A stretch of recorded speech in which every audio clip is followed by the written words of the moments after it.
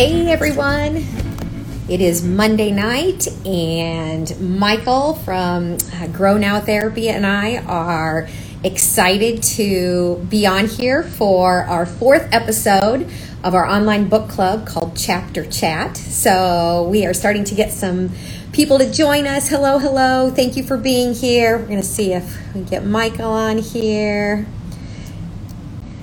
Hope you're all having a good week. It's Monday. Michael and I, we joke now that, we always used to say TGIF, thank God it's Friday. And now we're like TGIM. We're so excited for Mondays, which is really crazy that, we look forward to Mondays so much. But we are tickled to be able to get on here and talk with you guys. There's Michael.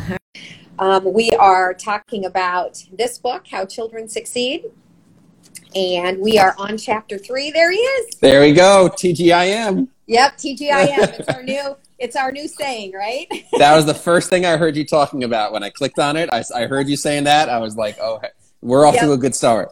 Yep, that was Michael's today when he posted. He had TGIM. I'm like, yep, that's our new saying now. So It's the truth. Mondays are the new Fridays. It's like looking forward to this and all of the great interactions I've got, all of the great questions and people reaching out. We have people posting pictures of themselves with the book. Yay! It's amazing, and it's all about the community. This is a true book club, and every single person that's here, every single person that attends, Fun Day Monday, there we go. So every single person, you guys make this so worthwhile. It is so much fun. And hey, and I want to give a big shout out to our friend Allison Moulton from Moulton Speech. She's always there. I wouldn't book a client because I wanted to attend tonight. I love Look it. See? And she is also NIC_SLP09, Moulton Speech. You guys have been so dedicated to the book club. You guys have been some VIP members. We love the interactions. We love the questions. And this is why Monday is great, because of you guys. That's right. It's so exciting. So we, since you got quite a few questions sent to you, right, Michael? I did. There she is. There's Moulton Speech. Thank you so much for coming. I got 9 total questions sent out. Okay. Yeah, some good ones. Well, how about if we go ahead and kind of dive right in? We are talking about chapter 3, which, just as a recap, chapter 1 was called How to Fail, right? Mm-hmm. And How Not to. Chapter 2 was How to Build Character, which we talked about last week. And then tonight, our chapter is called How to Think.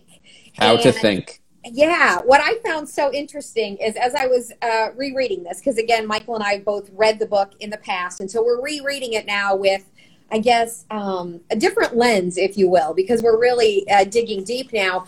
But the whole chapter, as I'm reading it, I'm like, oh, this is all about chess. This is just a chapter about kids playing chess. Exactly. So the way I read, just because this is what I've always done. I always skim the entire chapter because I'm a very fast reader. And so I really like to get an idea. And then I go back and I start highlighting and taking notes. So as I was skimming it the first time, I'm like, well, this is weird. This is just a whole chapter about kids playing chess. But exactly. Then when you go back, wow. I mean, there's some good stuff in this chapter, isn't there? Absolutely. So this chapter, the first time I read it, it was almost like I was reading almost like a storybook. Uh-huh. Like you're reading a story about a bunch of students that are playing chess and, these sorts of things. And I remember reading through it and I was like, oh, that was interesting. That was cool. But it was more of just like your typical reading. It wasn't as information based. Right. But now that we're reading it again and we're really digging deep into, the information, the research, what's out there, there's some really, really important notes in here. And Paul Tough does an amazing job telling this story through the lens of a high school chess team. Mm-hmm, mm-hmm. And it's actually in the beginning. So I wrote the school down because I had to actually look it up. So it's Intermediate School 318. And so it's actually a middle school and it's in Brooklyn, New York. Yep. And what's interesting is the rapper Jay-Z attended that school. So some, something pretty cool about that. But what was so amazing about this is this school is a Title I school. And so over 60% of their students are low income. I think it was something like 85% of the students qualify for free or reduced lunch. So chess has historically been considered, what did they call it? The ability to play chess well has always been kind of a sign of intelligence, if you will. Like, you know, people with high IQs tend to be really good at playing chess. And what I found so fascinating about this intermediate school 318 in Brooklyn, New York, is that it said here on page 108, there are a handful of whites and Asians, but most of the players are Black or Hispanic. And so to me, what this is really getting at is we keep talking about this gap, you know, this, what's it called, Michael? The performance, the performance gap. Yeah. The performance gap, right? Middle class and lower class students. And so what I appreciated so much about this is this intermediate school 318 consistently wins these huge chess tournaments. And there's actually a documentary about him. Michael, I really want to find it on Netflix, or I think it's on Amazon Prime. It's called Brooklyn Castle. That's the name of the movie. And so it's a documentary, and I cannot wait to watch it, because now I'm really enthralled with this whole program, because they are consistently the best, and they are competing against the other best, who are, most of those students are from private schools. Charter schools, private schools. So something is happening at this school, and it really comes down to their chess coach or chess teacher and how she teaches them to think. There you go. So our friend Sophia here reminded us of the achievement gap. Achievement gap, performance gap. You know, pretty much the same thing, but it's mostly known as the achievement gap. So thank you, Sophia. Thank you. Yep. And over these past weeks since we've been doing this, the number one thing I've been stressing. So we talk about the cognitive hypothesis. We talk about all these things, the push for IQ, the push for academics. And what does that cause? It causes a decrease of play in early childhood. Play is disappearing. From this great Instagram post I saw one time, play is disappearing. And then later on, relationships and experiences are decreasing. This is happening from the cognitive hypothesis, and this is happening because of the rise of tech and the rise of screens. And this chapter, you know, was told beautifully by a great journalist, a great author, and he talks about these kids having varied experiences through chess. And when we talk about how important it is for kids to build executive functioning through varied experiences, a lot of parents think, okay, I need to get my son into team sports. We need to, you know, he can't just do a little club after school. He needs to, you know, we need to, but my son's not athletic. He won't exercise. He doesn't want to do these things. And Paul Tough really talks about how much these kids got out of it by doing chess. And chess is a sport. You know, there's really, truly something out there for everyone, especially when you are an adolescent and a child. You know, it's all about trying, experiencing, doing new things. That's what it's all about, period. Your son doesn't have to be a soccer star, doesn't have to be a baseball star, basketball star. Being able to play chess in a team, in a competitive environment, allows you to train your brain and train that frontal lobe towards how to think, just like this chapter describes it. And two of the main things here that Paul Tough really highlight in terms of chess were cognitive flexibility and cognitive self-control. And boom, right there, executive functioning. Here we are again. Every chapter in the book, including the intro, everything comes back to executive functioning. And Carrie mentioned, what is this chess coach doing differently for these students to help decrease this achievement gap? And it's the focus on cognitive flexibility and cognitive self-control. So it wasn't just about chess. It wasn't just about teaching them the best moves. It was putting them in situations, putting them in experiences where she was strengthening their executive functioning.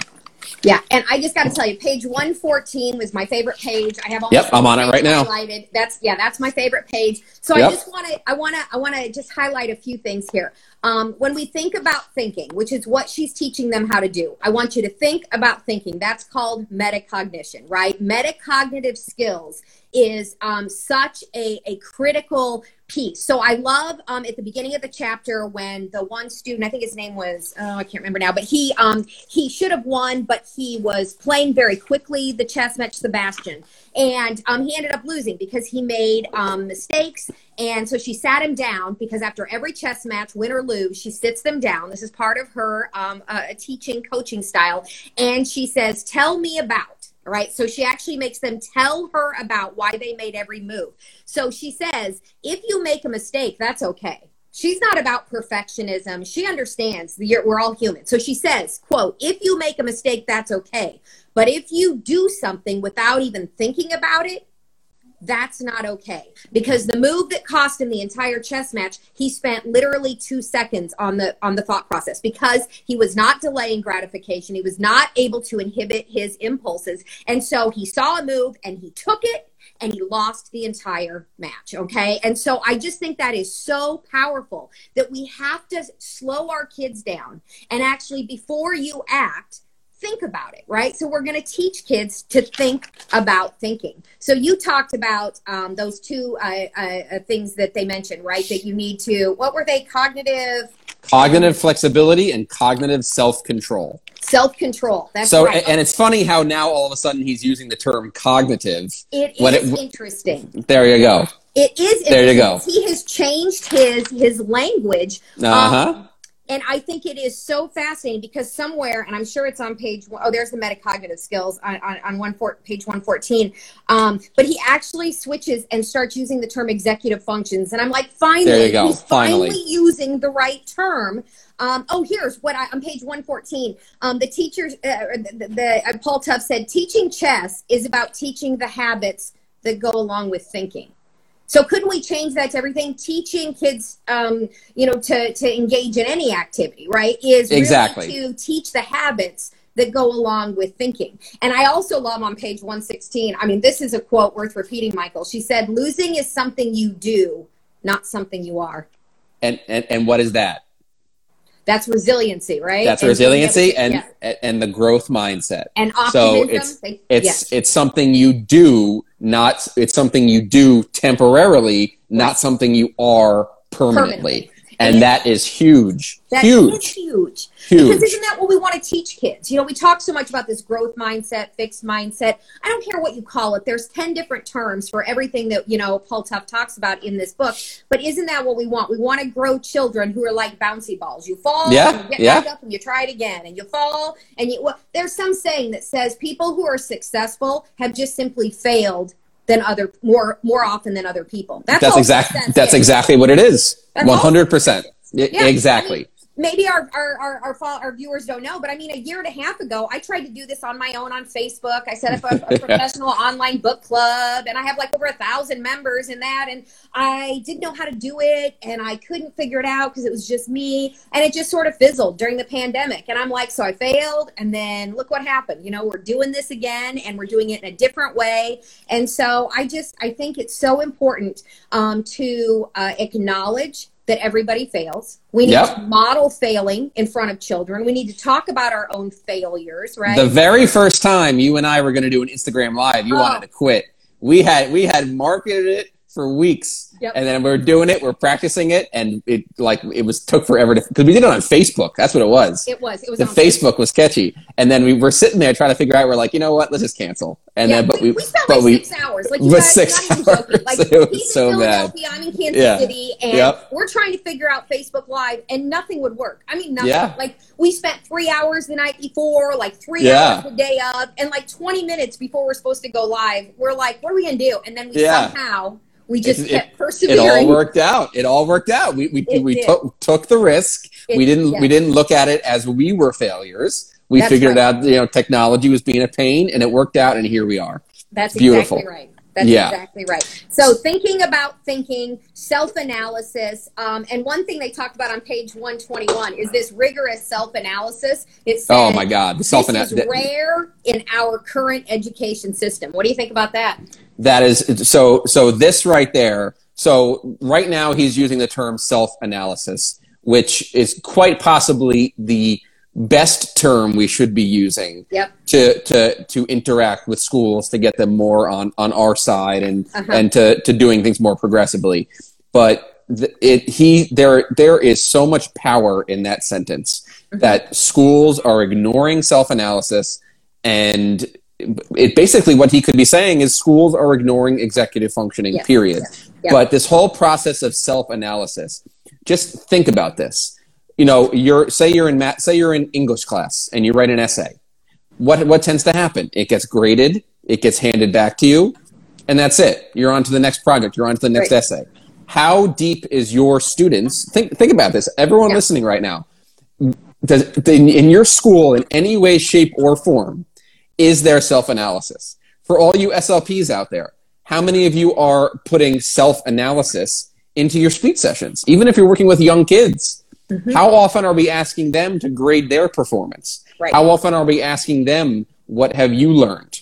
And it's something that can so easily be thrown into, you know, math assignments, math tests, essays, reading, everything. You know, if we instill a structure for kids to be able to analyze their performance and recognize what they learned, how it can be applied, this could be done in speech sessions, OT sessions, PT sessions, everything, even socially. Spending money and buying some expensive program. I mean, we are simply talking about getting our teachers, our parents, you know, educators, therapists, everybody to help kids learn the habits to think about thinking, right? This is something that we can all do. And so, that self-analysis, I'm glad to hear you like that term. That was a term I highlighted. That sentence speaks volumes, because, you know, this is someone that traveled from school to school to school, low income, high income. We have someone here. My kids went to a private high school that did this. I got tired of them getting A's and doing nothing. There you go. I got tired of them getting A's. That's a powerful sentence right there. It is. Because we should all be challenged, right? If things are too easy, then you're definitely not learning anything, right? So we want learning to be meaningful and relevant, certainly. I just have to go back, Michael, to when you were talking about those two statements, the metacognitive strategy, cognitive flexibility, and cognitive self-control. I made a couple notes because this whole book is called, what's it called now? How kids succeed. How children succeed, How children succeed. So I have in my notes, to be successful, and then I have 2 points. One, you need a heightened ability to see new and different ideas. So that, to me, really goes to the idea of that cognitive flexibility. That's what that is, right? But let me ask you a question, though. That sentence, right, say cognitive flexibility is the ability to see alternate solutions to the problems. What word there, let's say how much I've taught you about EF. What word there stands out to you? Cognitive flexibility is the ability to see alternate solutions to the problem.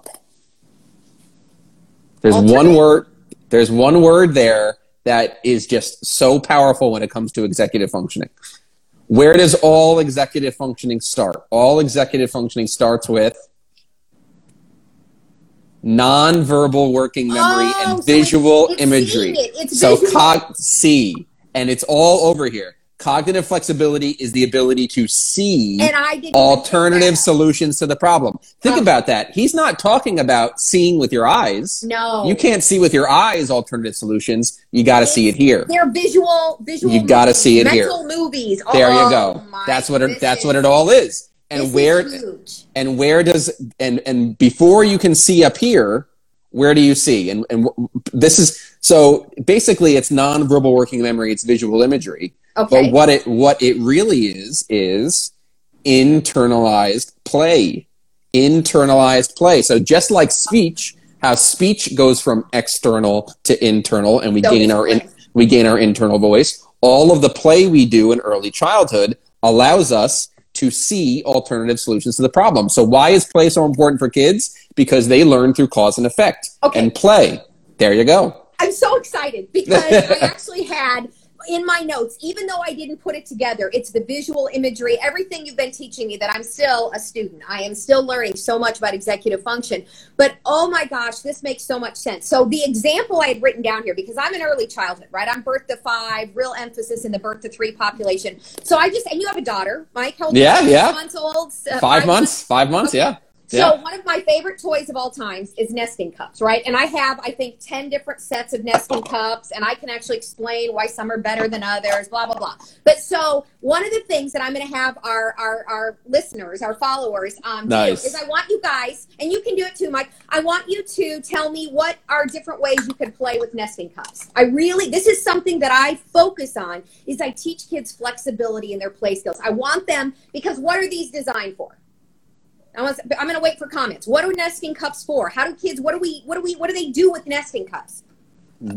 Basically, it's cause and effect. It's cause and effect, and they can do anything they want. That's right, but they're designed anything they want for stacking, and playing, for nesting, right? Exactly. Okay, so that's what most people. I don't know if people will comment. There we go, stacking, and then of course, learning how to. Oh, gee, tea party. We have a tea party here. So here we go. Look at that.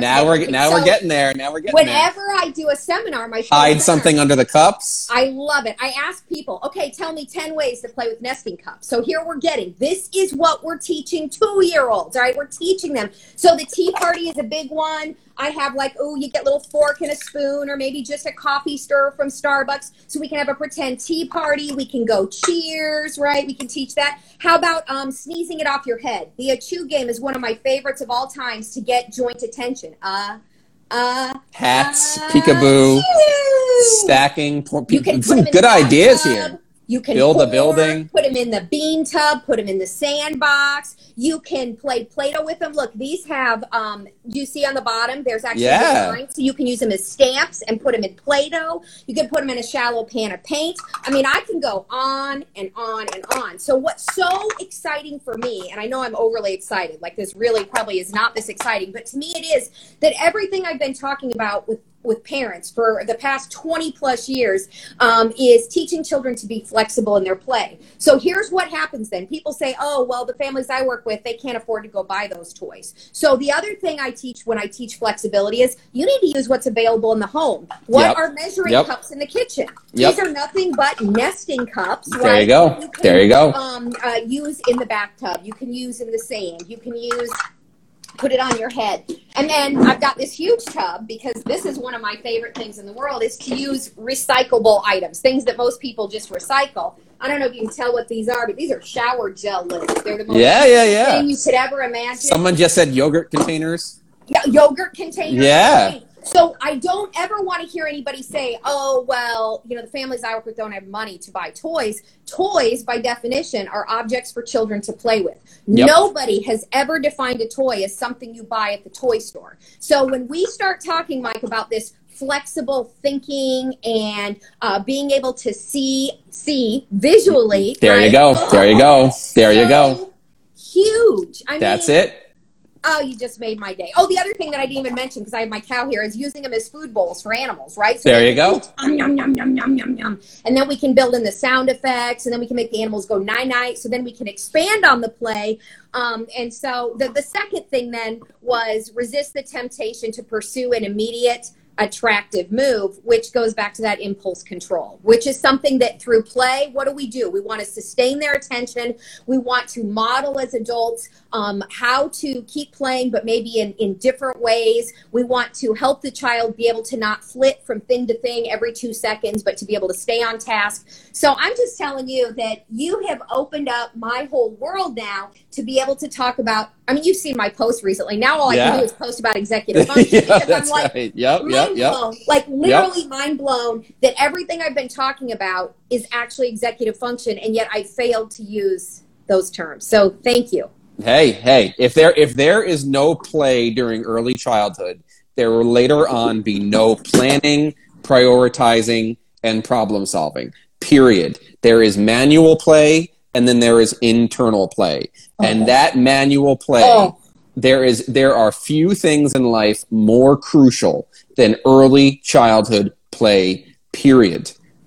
That's it. If you are sending your child to a non-play-based preschool element, there's all those hearts. Exactly. It's all about play, period. Yep. And everything. So when kids are young, they don't have an internal voice. Everything's external. Talk. Right. Everything's external. So they're just, they describe their world. They'll talk to themselves, but you'll hear it because it's external. And then around 5-7 years old, they start to gain that internal voice. And this is when we see them start to become flexible. They can self-control. They can inhibit their impulses. Right. They can tell themselves to stop, and they can stop. What age is that? Between 5 and 7. Between 5 and 7 is when things start to go from external to internal. This is called the Vygotsky model from Lev Vygotsky. So, and Dr. Russell Barkley did a whole research study on him. So he's the one who discovered that speech goes from external to internal. And now we know that not only does speech go from external to internal, so does play. And that's exactly what this entire chapter is all about. How about nonverbal kids? That's a great question. That's an excellent question. That really depends, on the unique individual and how global are their deficits. Well, and they're going to be using AAC. So exactly. Just because they're non-speaking, which is my preferred term over nonverbal, if they are non-speaking, then they need to be able to express themselves through a robust AAC, augmentative or alternative communication device. So it needs to be something voice output. So it's still going to be expressed. We still want to encourage that. It's just not going to be in an oral language way, right? Exactly. Through AAC. Yeah. And I've worked with some non-speaking students before, and it's absolutely incredible. Like, you can see them. You can see by their facial expression that they're talking to themselves. Mm-hmm. They're talking to themselves. They're visualizing themselves. If you see them inhibiting an impulse, if you see them being flexible, if you see them transitioning well, if you see their play, then boom, that's internal language, period. It is. That's there. Play is a reflection of language development. And I think that's something that we always have to remember, is whether they're speaking or not, play is, because you can't separate play and language. Play and language go hand in hand. Dr. Carol Westby, taught us all about that you can't separate play and language. And so this is why I am such a proponent of play-based learning, because it is through play that children develop language and, those higher level thinking skills as well. So exactly. And producing speech is the most complex thing the human body can do. Yeah. Period.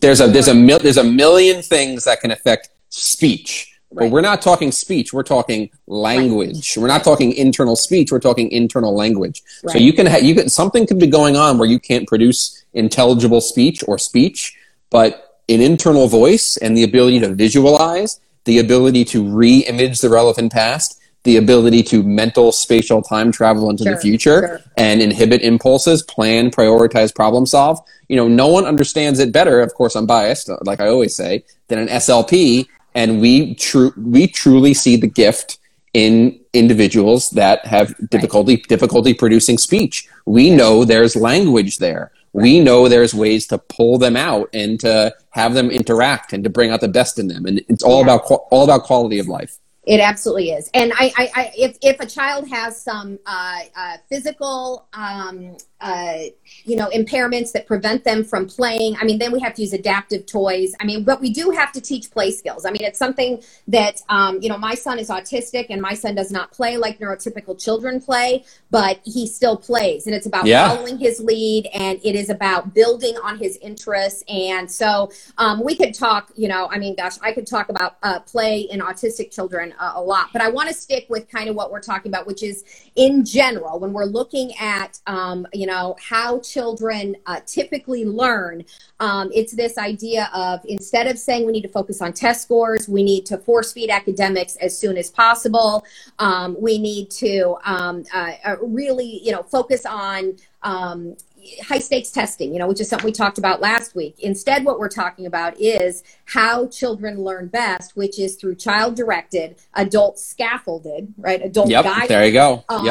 Not just play experiences, but also my favorite term that you use is varied experiences, right? Taking your kid to the store, taking your kid to the oil change place. You just have to give them varied experiences. How many non-screen experiences has your child had today? That's my favorite question to ask families. And I'm telling you, it throws most parents for a real shocker, because when you have to answer that, it forces you to think about your child's day, right? How much or how many non-screen activities has your child had today? And we can say that for ourselves as adults, couldn't we, Mike? 100. This entire chapter is about kids that were thrown into varied experiences. Yep. The chapter couldn't go into it, but I guarantee you none of these kids initially wanted to play chess.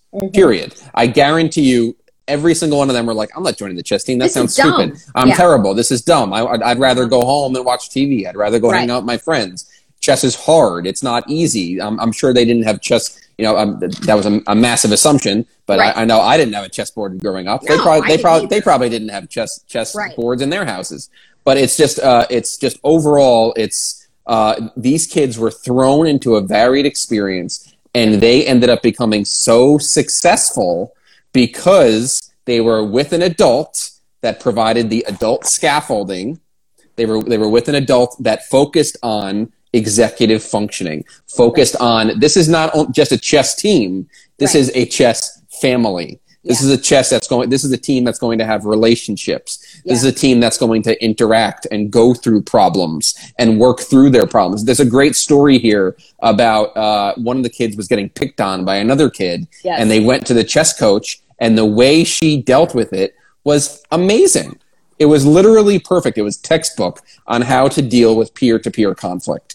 And that's part of what, think about any sports team you were on, club you were on, anything, and that camaraderie and that interaction and those relationships and those experiences is really what it's all about. And that's really what builds character. Yeah.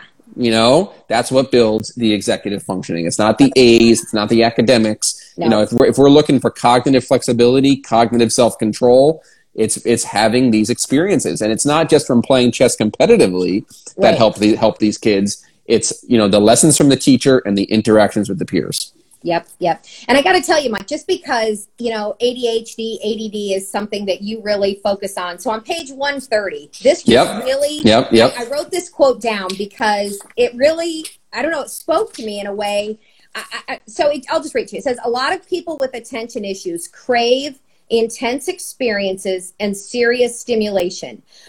They want to be absorbed in some sort of all-encompassing pursuit. And then it went on to say they want to be productive, but they find it so difficult to do, but they want that. And so it just made me think about something because my son is autistic.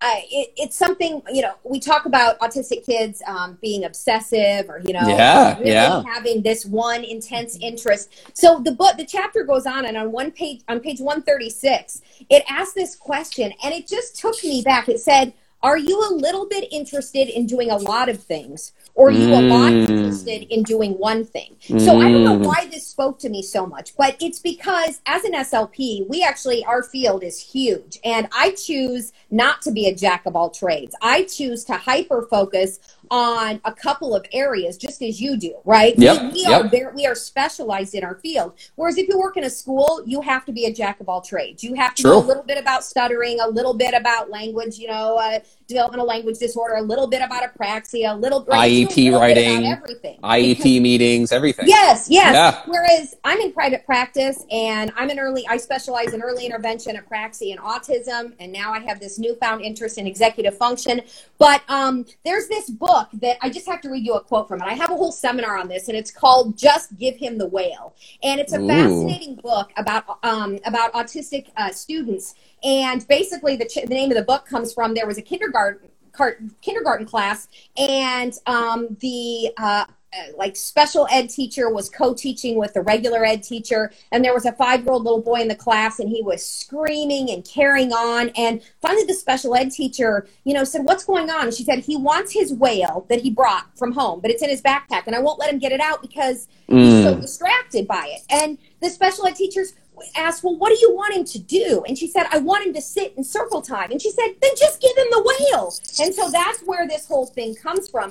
But there's a quote in this book. This is all about figuring out what the child is passionate about and allowing them to be curious and to build their their knowledge off of their interests. So there's this quote, and I don't know, it just spoke to me and that it relates to this chapter, but it said, obsessions take focus and tenacious study. They are the stuff greatness needs. I have to believe that the best of the remarkable, The artists, musicians, philosophers, scientists, writers, researchers, and athletes had to obsess on their chosen fields, or they would have never become great.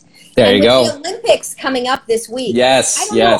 I think about this a lot, that we complain so much as SLPs. Oh, he's so obsessed about trains, or he's so focused on letters, or he's so obsessed with dinosaurs. And I just think about that. I say that in my head all the time. But we need that tenacity, right? They're the stuff greatness needs. How can you ever become great at something if you don't have that almost one-track mind? If you're not focused on chess or on how car washes work or on dinosaurs, and So for me, having an autistic son, I revel in this because my son has very restricted interests. But I am telling you, he is making huge gains in his ability to have relationships with other people, in his ability to communicate. He's 16 now, and I marvel at his progress. And it's because he's a NASCAR fan. NASCAR and the Olympics are his two big things right now. And Awesome. Every Sunday we watch NASCAR as a family, and we have been doing nothing but talking about the Olympics for the past month, And so instead of trying to get him to stop, why wouldn't we nourish it, right? Why wouldn't we support it? And so that's something that I am extremely passionate about. And I just think this whole idea of, are you a little bit interested in doing a lot of things or a lot interested in one thing? That's there you go. A powerful quote. So what I always say to my parents is you honor passion wherever you find it. That's the number one thing. Honor passion. Have you ever heard of this book? Outliers by Malcolm Gladwell? So this is an incredible book. So this book basically studies and asks, like, how do people become professionals and how do they become outliers in certain areas? Wow. How do they do that? And it's and this is that book that came up with that concept of, I think it was like 500,000 hours or 100,000 hours or something like that. So how did the Beatles become the biggest band in the world? Because they used to play for free at this underground place for hours and hours and hours and hours. And they study all these people that became just the best in their field. And how did it happen? How did they become an outlet? The 10,000 hours. There you go. So using obsession as a strength. But one thing we have to preference here. Yep. Malcolm Gladwell, great book. Malcolm Gladwell's amazing. Definitely check him out. One thing to preface here is we're talking about honor the passions. Let them be obsessed. Let them have their obsessions. But also 18 and below, you have to make sure they're having varied experiences. So there you go. That's the number one thing. You have to expose them. We need to keep having this conversation. Yes. Because it's very easy for me to hyper focus on follow their passion, follow their lead. But yet I see with my son, like he's very, he likes predictability. He likes his schedule to stay the same because there's safety in the familiar, because he doesn't have good ability. I now understand it's a problem with executive function, but he can't really see the future. He can't really think about what is that new experience going to be like. So he doesn't want to do new things. So the more, like, he started attending youth group at church just 3 weeks ago. And he actually told me yesterday, I like it. And the first 2 weeks he was anxious and he didn't want to go. He didn't know what it was going to, what are they going to ask me? I said, they're not going to ask you anything. But he was all, there was anxiety there. And so forcing him out of his comfort zone, but in small increments, right? So that he feels safe, so that he doesn't shut down altogether, and giving kids choices. Well, you can either go to youth group or you can go to, I don't know, church camp. I don't know. You know what I mean? Giving them choices, I find, helps as well. With my son, trying to get him to try new foods has been an issue. And I'm like, well, you can either try X or you can try Y, or you can come up with a different food. And he's like, let's go to the grocery store and I'll pick one out. I'm like, wow, this is the best thing ever, right? Nice. So giving choices, but still raising the bar and expecting adherence to trying new things. So the varied experiences, that's your term you taught me, Mike, and I use it all the time now. There you go. So when we're sitting here talking about the passions and let them be obsessed and let them have their passions, I'm sure there were many parents here today listening that thought, oh, well, my son's obsessed with Minecraft, or my son's obsessed with Fortnite or Roblox. What do I do? What do I let them do that? It counts. It's great, but you have to monitor how much of their life is it filling? And is it causing stress in the home? Is it causing constant dysregulation in the home? If it's doing more harm than good, you have to step in as a parent. And also, you have to remember, like some parents will just kind of rationalize it in their head and say, oh, but he wants to be a coder, or he wants to be a game designer, or he wants to work in video games when he gets older. It's the future. It's technology. Look, these kids are growing up with tech everywhere. It's so big now, it cannot be avoided. No. He does not need to be playing video games 4 hours a day to eventually have a career. You want him to take a coding class? Take a coding class. So it's about balance. Right? It's about balance. If you're going to have screen time, so my rule of thumb is for every hour you spend in front of a screen, you need equal amount of time spent in non-screen activities. So it's about balance. It's if you have an hour at playing Minecraft, then you need an hour. I prefer it be outdoors, but it has to be at least an hour that involves nothing with a screen, right? And I'm not talking chores. I'm talking about leisure activities, things that you find interesting, whether it's building with Legos, whether it's riding your bike, climbing a tree, going down to the creek, I don't know, going and getting your friends down the street and playing a game. But kids, you send them outside now, and what do they say? There's nothing to do. There's nothing to do because we're raising children in an environment where everything is adult directed. From the time they're 2 years old, we tell them to sit in circle time, and we tell them to go to this center, and we tell them to think this way and do this. And we're raising a generation of kids who are really struggling knowing how to think for themselves. And so varied experiences and letting kids fail. How often do you and I talk about that, Mike? Letting kids fail. Yep. So someone just asked now, are you okay with screen time? What's the age of the child? I mean, exactly? What's the age of the child? But look, everything in moderation. So like we live in a world now where you can't escape screen time. Screens are everywhere, but you have got to monitor it. There has to be structure. The number one thing I tell parents is within your home, the last thing you ever want is open access to screens. Right. It's child directed where, the Xbox is there. I can play it whenever I want. My phone is right there. I can play on whenever I want. If your child is below the age of 18, there has to be limits on how much Xbox, how much laptop, how much YouTube, how much phone, period. Right. There you go.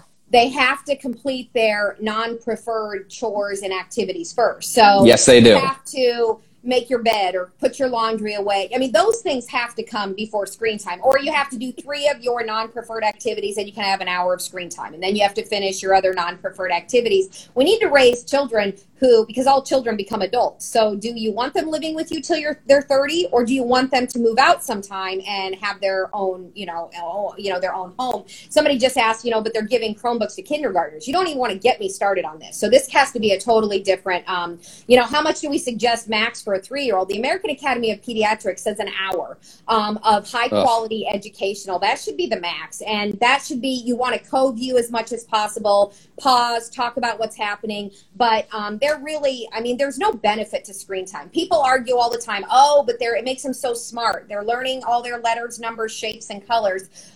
Just because they're rote memorizing those concepts does not mean they're learning anything. Remember, what we are talking about now is learning how to think, not learning how to memorize. Those are not the same things. Do you remember those iPhone apps?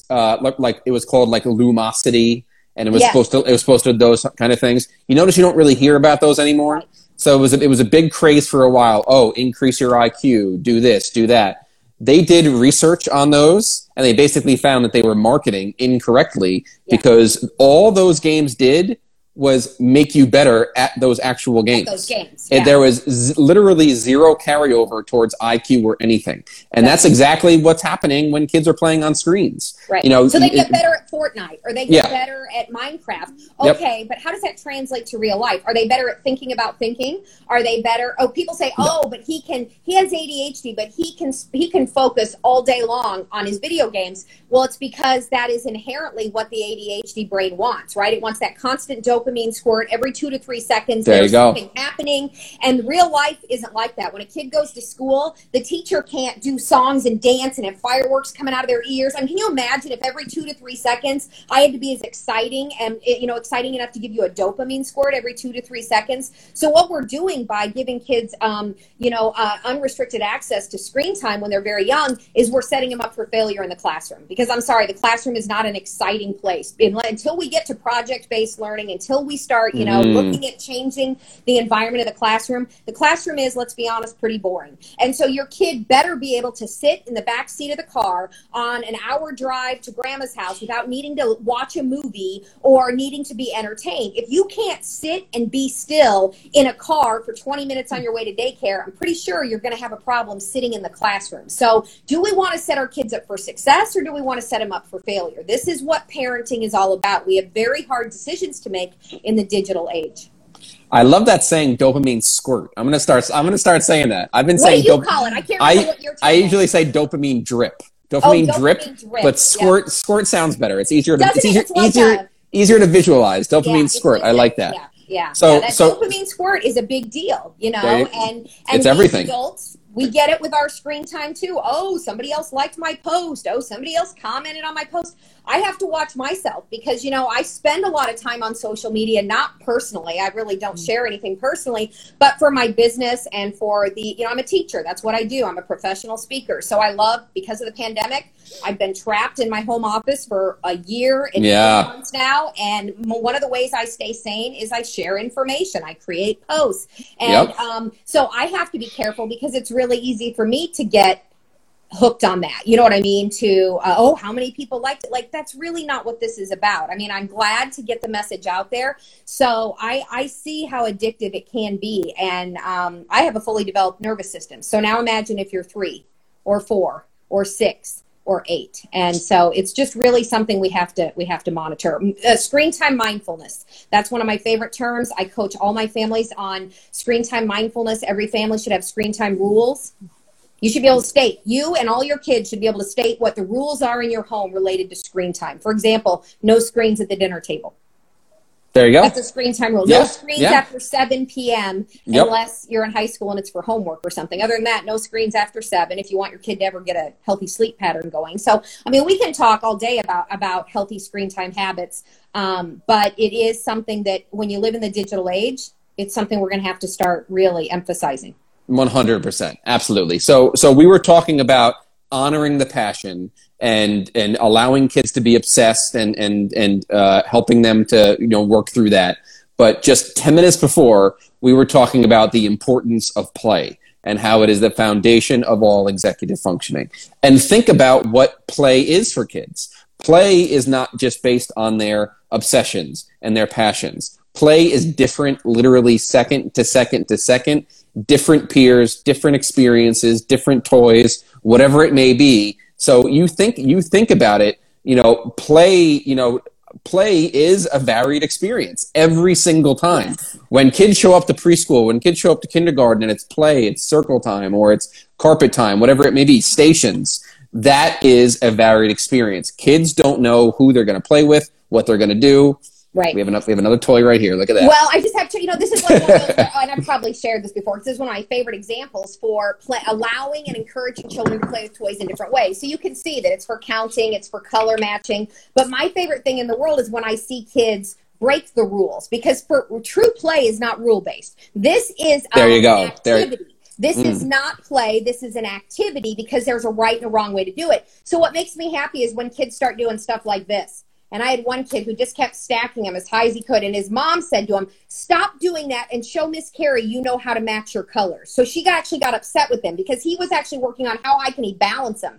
And then I have kids who always want to put them on their fingers, and so then they're playing with things in different ways, or they'll try to roll them across the floor. So here I am encouraging this flexible cognitive thinking, right? This is so cool. And yet parents are often scolding their child for not playing with the toy in the right way. So one of the things that I really coach families on is understanding that play, true play. I did a post recently on what true play is. You can go back and look at that post. But true play is more about imagination and creativity than it is about rules. So this is what you just said there. True play is not rule-based. Yep. That is the quote of the century right there. True play is not rule-based. Think about that. The cognitive hypothesis is rule-based. Yep. This gets an A, this gets a B, this gets a C, this gets a D. Project-based learning, not rule-based. Right. Play, not rule-based. Not rule-based. So there you go. So everything. Yep. And this concept of and what's the opposite of rule-based? Flexibility. Yep. What is flexibility? It comes from your imagination. So there you go. Literally, creativity. There you go. Every single thing that we've talked about in this book, you have the cognitive hypothesis on one side, which is a failed system, proven failed, especially since this book has been written. And on the other side, what's the opposite of the cognitive hypothesis? It's the imagination. Everything comes back to the imagination, whether it's cognitive flexibility, cognitive self-control, visual imagery. Every single thing that we've talked about comes back to a child's ability, play. Everything comes back down to the imagination. Everything. Everything does. Everything. So one thing I want to do, and then I want to get to the questions, Mike, because I know you said you had 8 or 9 questions. So, and it was on page 147. If you have the book, don't turn to it, because I really want you guys to think about this. This was a little activity that the author had us do, and it was so fascinating to me. So he said, well, this is about being able to consider multiple outcomes, right? For not just assuming. So they said, okay, I'm going to give you 3 numbers, and I want you to give me 3 numbers back that follow the same pattern. So the this was the activity, and he said 2, 4, 6. So the next person said, oh, 2, 4, 6. So what is the assumption? So I'm going to say 10, 12, 14. Is that right? And they go, yes, that follows the rule. Give me another set of numbers that follows the rule. I say 2, 4, 6, and you say 22, 24, 26. Does that follow the rule? Yes, that follows the rule. So they had like 5 times where they gave them a set of numbers, and every time they went by 2s, because the assumption is if I say 2, 4, 6, what's the assumption? Oh, you're counting by 2s, right? And so he said, yes, all of your answers were correct, but your reason for why the rule was not correct. And everybody's like, what do you mean? I mean, you were counting by 2s. He said, no, actually, another way to look at it, what I was going for was I wanted numbers that were ascending. Meaning they went higher. The next number was always higher. So you could have said 9, 10, 11. You could have said 100, 500, 10,000, and it still would have been accurate. So what happens is we put ourselves in a box where we think we've already determined the rule. I know how to play this. I know what the answer is. I know the answer to everything. I'm very smart. I've been to this city. I've followed, whatever it is. We get ourselves locked into this. It must be this. And then guess what? We shut down all cognitive flexibility because we've already said, I know. You can't argue with me because I know. Well, you were wrong because we're thinking outside the proverbial box. And I just thought that was a really powerful way to explain cognitive flexibility, isn't it? There you go. There you go. So we talked about cognitive flexibility, the ability to see alternative solutions to problems, to think outside the box, to negotiate unfamiliar situations. So cognitive flexibility is visual imagery. It's internal play. Cognitive flexibility is internalized play, period. Good. There you go. That's what it is. And then within the executive functioning ADHD world, there's a little bit of discussion about cognitive flexibility and cognitive self-control. So cognitive self-control, defined in this book, is the ability to inhibit an instinctive or habitual response and substitute a more effective, less obvious one. Oh. So think about this. Think about this. What does that require? To be able to think about less obvious responses or possibilities? So we have cognitive flexibility, which is visual imagery and the imagination and internal play. And now we're talking about cognitive self-control, which requires you to have an internal conversation. So this is self-talk. What do I always say? Non-verbal working memory, verbal working memory. Non-verbal working memory, the visual imagery system.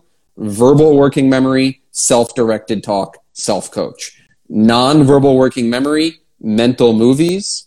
Verbal working memory, brain coach, the self-directed talk. So that's what it is. So he's using, remember this book's all about synonyms and all these words that have to do with each other. There you go. You have it again. So, and he says 2 of the most important executive functions are cognitive flexibility and cognitive self-control.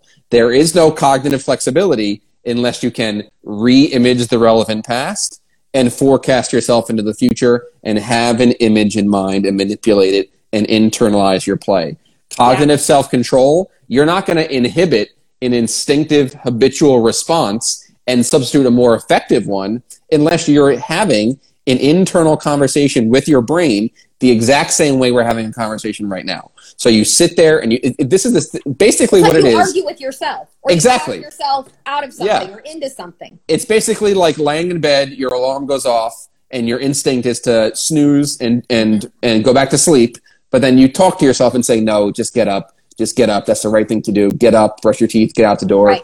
There you go. That's exactly what it is. Just do it. Yeah. That's what it is. And kids with executive functioning delays, kids with screen addictions, kids with not varied experiences cannot visualize to themselves, cannot talk to themselves. Well, they can do it. It's just not effective. And there you go. And that's what we teach them. That's what we teach them how to do. So there you go. And varied experiences allows us to do that. And I always say executive functioning starts with nonverbal working memory in the visual imagery system. But there's some discussion now over where does executive functioning truly begin? Does it begin with visual imagery, or does it begin with the ability to inhibit and stop? Because before you can visualize to yourself, before you can talk to yourself, you have to stop. What you're already doing. You have to pause. You have to stop yourself from hitting the screen. Exactly. So some people will say they're neck and neck. They're right there.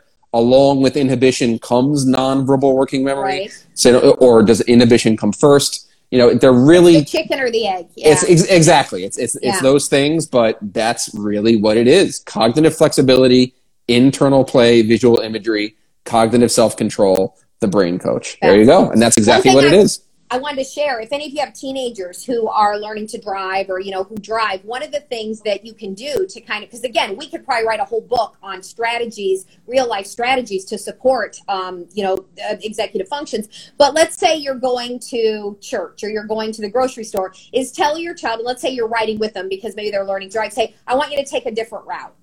I don't want you to go up 291 highway, which is how we normally go.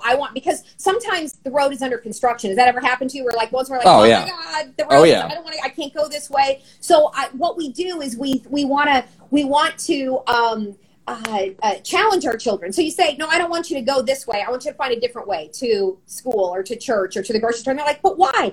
Because I want to make sure you have the ability to be flexible. So, those are things that you can think of that you can do to challenge your child to think on their feet, on the spot, and make a decision. Stop and think about, visualize. Okay, where is that compared to where the grocery store is? It's across from the Walgreens, and how do I get to the And so again, I think of that, and I think when you talk about mental movie, I also see a mental map. Now we have GPS, right? Forget the GPS. I want to know, do you know how to get from point A to point B? And it's fascinating to think about all the different ways we could support executive functions in our day-to-day life. And you think about that is true independence. Yep. These are the skills that parents want their kids to have. Yep. It's not so much, knowing history or math or this or that. Parents want the peace of mind to know that when they're gone, their kids have the skills to be independent and live successful. That's what every parent's dream. Absolutely. And that's, like I said, do you want your kid to live with you till they're 30, or do you want them to move out? My daughter, is 24, just graduated a year ago during the pandemic. We just went and saw her new apartment today. I mean, it's so exciting to see her. She no longer, I have no idea what her bank account looks like because she closed out of our home bank. Okay. And I'm like, oh my God, she did it. Like, she's 20, she has her own car payment. I just transferred. I gifted her our State Farm auto policy because they said if you gift it to her, it'll be at that lower rate, So I gifted her that. I'm like, I'm free of one child. I am no longer financially, and it's so amazing to think about the fact that it took 24 years to get there, but she's there, But she's there. Exactly. It's amazing. And how much of it comes back down to her executive functioning and what she did and what she did as a child, and all of that play, all of that varied experiences. And I have to say, I'm not going to toot my own horn here, but one of the things that I understand, because I never did well on standardized tests, high stakes testing, the ACT. Yeah. I mean, today I would never even make it into college, let alone grad school. I was always a very good student, but I never did well on high stakes testing. And but what I now understand is I have really strong executive function skills. There you go. One one of my sisters does not, and I understand why she. I mean, it really helps me to understand how two daughters from the same parents can be so different in our life stories, and it really comes down to what I now understand to be executive functions, and it's been just fascinating for me to learn about this. There you go. And what did we learn last week on our wonderful Monday chat? We learned that it's the executive functioning system, the prefrontal cortex, that is the most malleable, the most plastic. And here you have a real world example of a chess team of kids from a low income school that their chess coach. It wasn't the teacher. It wasn't the parent. A fluke. It wasn't a fluke. It wasn't and what do I always talk about besides varied experiences? Varied experiences and interpersonal relationships. So it does it. And what does the Harvard Center of the Developing Child say about resiliency? One positive relationship outside of the family. So there you go. So that's in my notes, because somewhere in this chapter they said it only takes one person. Oh, here my very last note. It says only end of chapter on page 147. It only takes one person to make a difference in the life of a child, and that's why I think this is so powerful. And that's what it is, because it doesn't take everybody in the family has to be on board, or everybody at the school, but does the child have a relationship, a connection, which is why I'm such a proponent of relationship-based learning, because it only takes one person to affect change in the trajectory of a child's life. And I think how powerful that is, you guys. I mean, huge. Powerful. How can we create for our kids with special needs? Well, I talk about my son all the time. I mean, Mike, you've started following, my stories on Sunday about my son who's autistic. I mean, at 3, I didn't know if he'd ever be verbal. He didn't go to school until he was in 2nd grade because his sensory needs, he was struggling so much. He was so dysregulated. And when I see where he is today at 16, I always say, go back and tell the me 14 years ago that it's going to be okay. It does. Okay, things come together, but there is no fast fix. I mean, if your child is a struggling learner, has a disability, has a diagnosis, that's why it's called an individualized education program, right? We have to figure out what kind of accommodations do we need and modifications do we need to make to help this student be successful. But it all starts at home, and building that relationship at home, and then finding one teacher. I promise you it only takes one. We've got one teacher at Aaron's High School, and she bends over backwards for us, and I love her. And she is an advocate in a way that I never knew. I mean, it's so special. So do you see these comments here? Do you see these comments here for you? Read that real quick. I don't see any comments. Mine's crying here. And then someone wrote, "I learned so much from your Sunday A days." Yes, that's my favorite day, because there you go. Therapy. I mean, someday I'm going to have my husband. I asked him today, we were at the pool, and I said, will you be on Instagram Live with me some night so we can just talk about our story? Because, Aaron is 16, and we've been through, a lot. And so he's like, yeah, I'll get on and talk. I'm like, I just think sometimes they'd like to hear the dad's perspective, Yeah, of course. The dad of the autistic kids. So I think we'll get on and talk sometimes. But Mike, what kind of questions do we have? Let's just spend a couple minutes on some of the questions that people sent in. So incredible questions. This chapter chat community, I live for you guys. This is so much fun. And when you guys reach out to me all throughout the week, people will message me and say, I'm halfway through the chapter. I can't wait till Monday. I'm reading it so fast. I read it every night. It's just interacting with you guys. And this is obviously you only see our faces and everyone else is chatting. But man, this is a true book club and you guys are freaking awesome. The first question is, how do we get all of this great info you're sharing to school leadership? So how do we do it? Well, so that's a loaded question, of course. It is a loaded question. It starts with building a relationship with the school board. In my opinion, it probably starts with your principal. You know what I mean? Becoming part of the PTA and building relationship with the principal and, the vice principal, and eventually reaching out to the school board. I have offered in many cities as a professional speaker. People will say to me, will you come speak to our school board? I'm like, all you have to do is ask. I'm in. There you go. Once have I been invited to speak to a school board. So, of course, this is where it's at, is what Michael and I are talking about, and what Paul Tough is talking about, and so many of the other books that we're going to be. And remember, we got to do I've picked a person. Okay, I picked a person, Mike. Okay. Oh, you did? Yeah, I hope you're okay with that. But of course, I hope everybody is still on because we're going to give away a free copy of our next book. So every once in a while, I'll be reading this again, and I'll start peeking through this a little bit. Through this, Exactly. Yeah. But so somebody said becoming part of your professional development team. It's about bringing in speakers for your professional development days that are actually talking about something other than the same old, same old.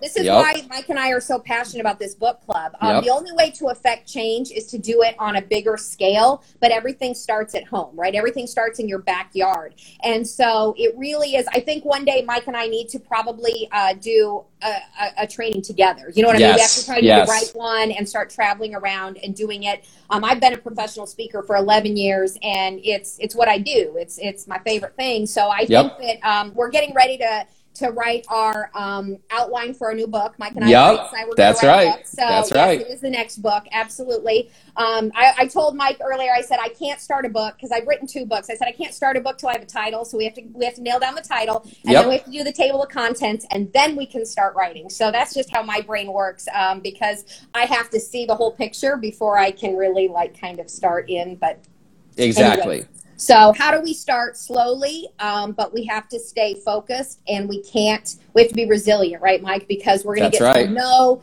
we're going to get told this will never work, we're going to get told change can't happen like that, and we're just not going to take no for an answer, because Mike has a daughter who is 5 months old, and we need to make sure the education system is ready for her. That's right. And the overall answer, how do we get this info to school leadership?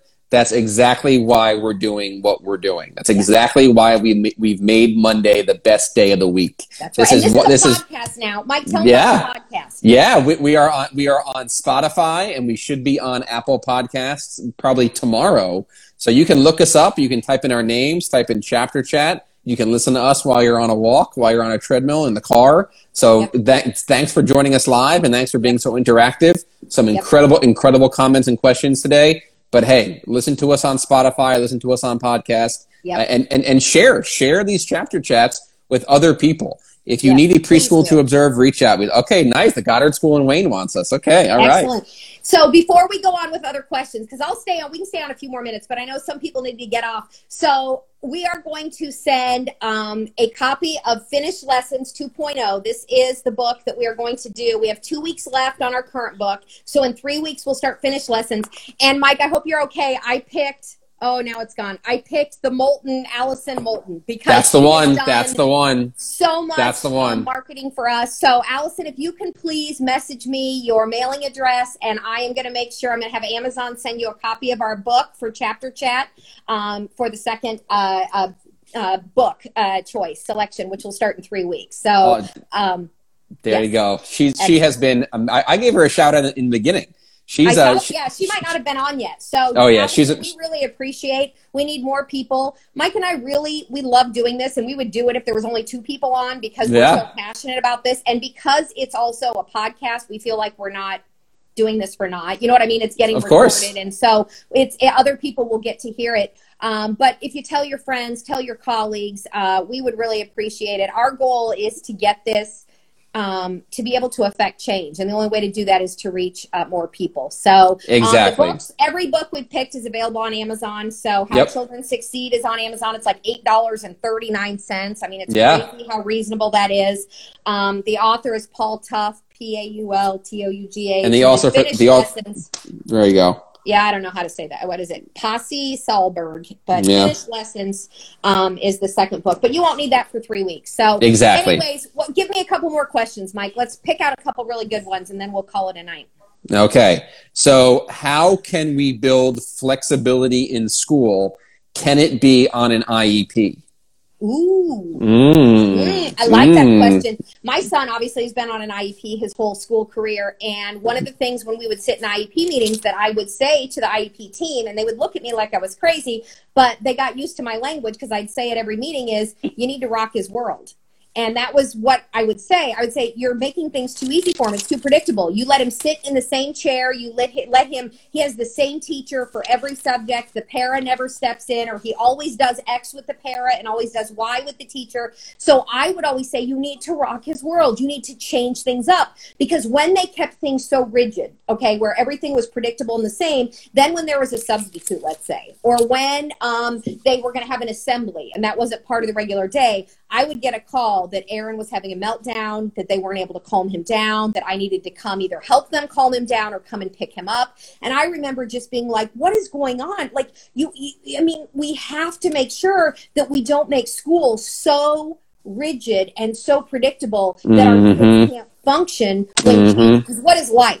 Life is a big surprise. That's what it is. Oh, you're driving to work, you have a flat tire. Good luck, Mike. What are you going to do? You have a meeting, or you're supposed to be seeing a kid, and now you got a flat tire. You're going to call your wife? Is she going to come get you? Or do you have AAA? Because if not, AAA is a really good idea, right? So this is where, again, the executive function skills come in, is what are you going to do when you run into a problem, right? How do you handle? So can it be built into an IEP? I don't know if there can be a goal for it, but I'm saying this is strategies. These are modifications and accommodations that we can make, that we say we want to make sure that the student does not sit in the same desk the entire school year, that we change, seating, that he sits with different peers, that at lunchtime, that he changes lunch tables, that I'm just saying you have to prepare children. Here it is. Life has bumps. We need to prepare kids for that. If we keep things so safe and so supported, guess what we actually set them up for? Meltdown. There you go. After meltdown. So can it be added to the IEP? I say yes, but not as a goal. 100%. Oh, it can be a goal. It can be a goal. Could it be a goal? But here's the thing. What's the big overall irony of all these things that we're talking about right here?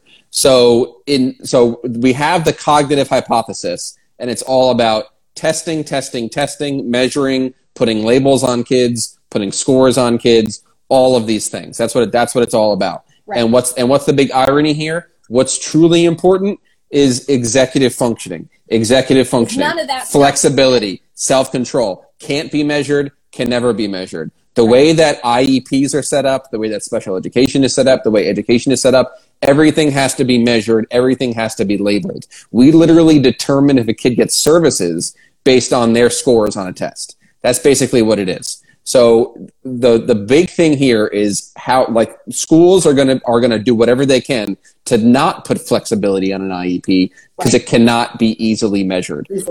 But here's the thing. It's all about how it's written and how you approach it in the IEP meeting. If you write it as fading prompts towards independence, as evidenced by informal observation, because think about it, how are you going to, like, you can have a rubric here and there, whatever the school needs, if it's very ABA based, whatever it is. But look, you can have a goal for flexibility. You can have a goal for self-regulation. You can have all the executive functioning goals you want for a student, but it has to be fading prompts towards independence. There you go. Write it down, you guys. If you're a parent, especially, or if you're an SLP who works in the schools, fading prompts toward independence. That's the verbiage that, I mean, Mike, you're a genius. I mean, Mike is there you go. And you need to really listen to no, seriously, like, I've learned more from you in the past, however long we've been friends. I was talking to my husband, we were in the pool today, and I was like, Jim, you got to meet Mike. I'm like, you've got to meet Mike. And I'm like, let's have a Zoom wine dinner where you and my wife and me and my husband, and we're going to meet. And then he said, why don't we just fly to Philly? And I'm like, okay, so you know, Jim is ready to come. Okay. Let's do it. Let's do it. Yeah. Come on down. So, all right, let's do one more question, Mike. All right. So let me try to find, there's a lot of good ones. A lot of people reached out. Let me try to find the best one here. Okay. Here's one that goes along with what we were saying. So I can't get my kid to play chess or sports. How do I get him to have varied experiences? This is good. There you go. So like I said before, so many kids with EF difficulty will do whatever they can to not exercise, not play sports. Yep. They're sedentary. They prefer sedentary activities, which is screen time, right? Yeah. So I know a lot of kids that are obsessed with video games, play video games, and I work at a couple of schools that started an esports league. So the kids play esports competitively. So it's a way to get them to socialize. I get it. I totally get it. It's not the best thing in the world. Right. But I can't tell you how many kids are obsessed with the actual game, Super Smash Brothers, that they're playing in esports, but they refuse to join the esports team because they don't want to play it competitively, because they don't want to deal with losing. They don't want to deal with these sorts of things. It's fascinating. And that's what's keeping them from going and playing soccer, from joining karate, from doing those things. It's not exercise. It's not being outside. It's the fear of failure, the fear of being compared to others. It's that lack of resiliency. Okay, so one thing then that I would just say, and I mentioned this earlier, is you and I, as the parents, as the adults, as the therapists, whatever, we need to model failure. Yes. Every time, like, I dropped a glass, I was doing dishes, and I knocked a glass off, and my son was right there. I said, oh my gosh, I just broke that glass. Next time I need to be more careful. And Aaron goes, my son goes, yes, Mom, you need to be more careful next time. There you go. You know, he kind of shunned me for it, but I want him to hear me say the words, I screwed up. Next time I need to be, you know, so today we were having dinner and his glass of milk was literally on the edge of the table. And, you know, it's the mom instinct to go, move your glass. Like, oh my God, it's going to fall. And I said, and all I did was said, hey, buddy, is your milk in a good place? And he kind of looked at it, he goes, oh, it might fall. And he moved it. And I was like, okay, here we go. So, you know, for me, I've learned a lot from Mike just recently and just trying to really work on my son's executive dysfunction, because I now understand. Everybody said he has language disorder, which, I mean, he does. He has a weak vocabulary, but we taught him a skill. Now he asks, what does that mean? He said that at least 10 times today. What does that word mean, Mom? And I'm like, here we go. We're teaching. You know, it's so cool to see him at this point. But working on thinking about thinking, working on problem solving, seeing in his brain what comes next. I mean, it's all good stuff. And here's my suggestion. If your kid won't play chess, won't play sports, won't do anything, shuts down the varied experiences, will only play screens, will only play computer, will only play games, you take all that stuff away. Do not give them any access to screens unless they do everything in one day that you do. So they are following you. They're doing laundry with you. They're running errands with you. They're paying bills with you. They're going grocery shopping with you. You expose them to a day in the life of you. That's detox. It. There you go. In my screen time seminar, that's for, you know, parents of very young children.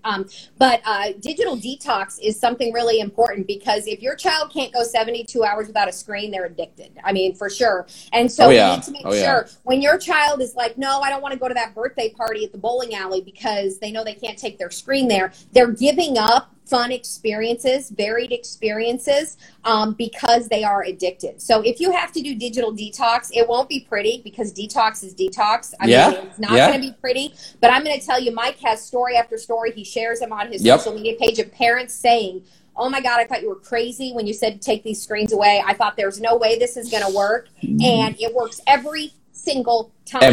I have never worked with a family who regretted it. Then you remove the only thing they'll do. You remove all screens, and the whole family's going to have to do it. You're just going to have to say, I mean, when you're at work, that's one thing. But here in the home, we're not going to do Netflix. We're not going to do, games on the Wii. We're not going to. For 72 hours, we're going to go have varied experiences. And you can have a fit if you want, but sorry, there are no screens for 72 hours. I double dog dare you to do a 72-hour digital detox. Do it. I double dog dare you. And there's never been a better time. There's never been a better time to do it than the summer of 2021, when things are opening up. You guys, people are getting back. Get out there. My son can tell you everything you want to know. The Olympics start 7:30 p.m. Opening ceremonies this Friday night. We are going to do popcorn and M&Ms, because M&Ms are the same color as the Olympic rings. So we're tying it all in. So he's all pumped. We already know what we're going to do Friday night. This is what you have to do. You have to talk about it, plan it as a family, make it an event. Is it a screen experience? Yeah, watching the Olympics is, but it is done as a family. So we're talking about it. We're all projecting,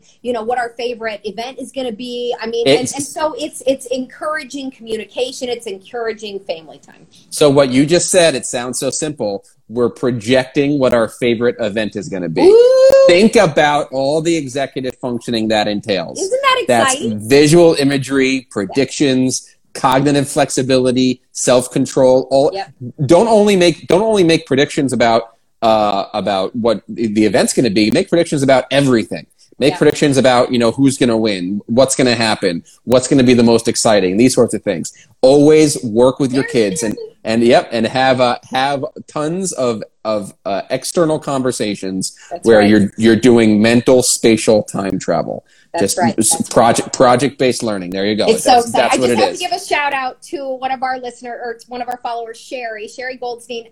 Her son works for NBC, Jordan, and he covers the Olympics. And he sent Aaron a backpack. I think I did a post on it yesterday on Sunday, but it sent him an official Tokyo 2020 Olympics backpack. And so Aaron opens it and he goes, now I can use this on August 25th, his first day of school. Like he's already visualizing, Mike, that he's going to use it. I mean, it's so exciting. So Sherry, again, I know you have no idea what an impact you've made on our son's life, but it's just so exciting. And I don't know, this has been fabulous, Mike. We're an hour and 20 minutes in. I guess we're going to call it a night.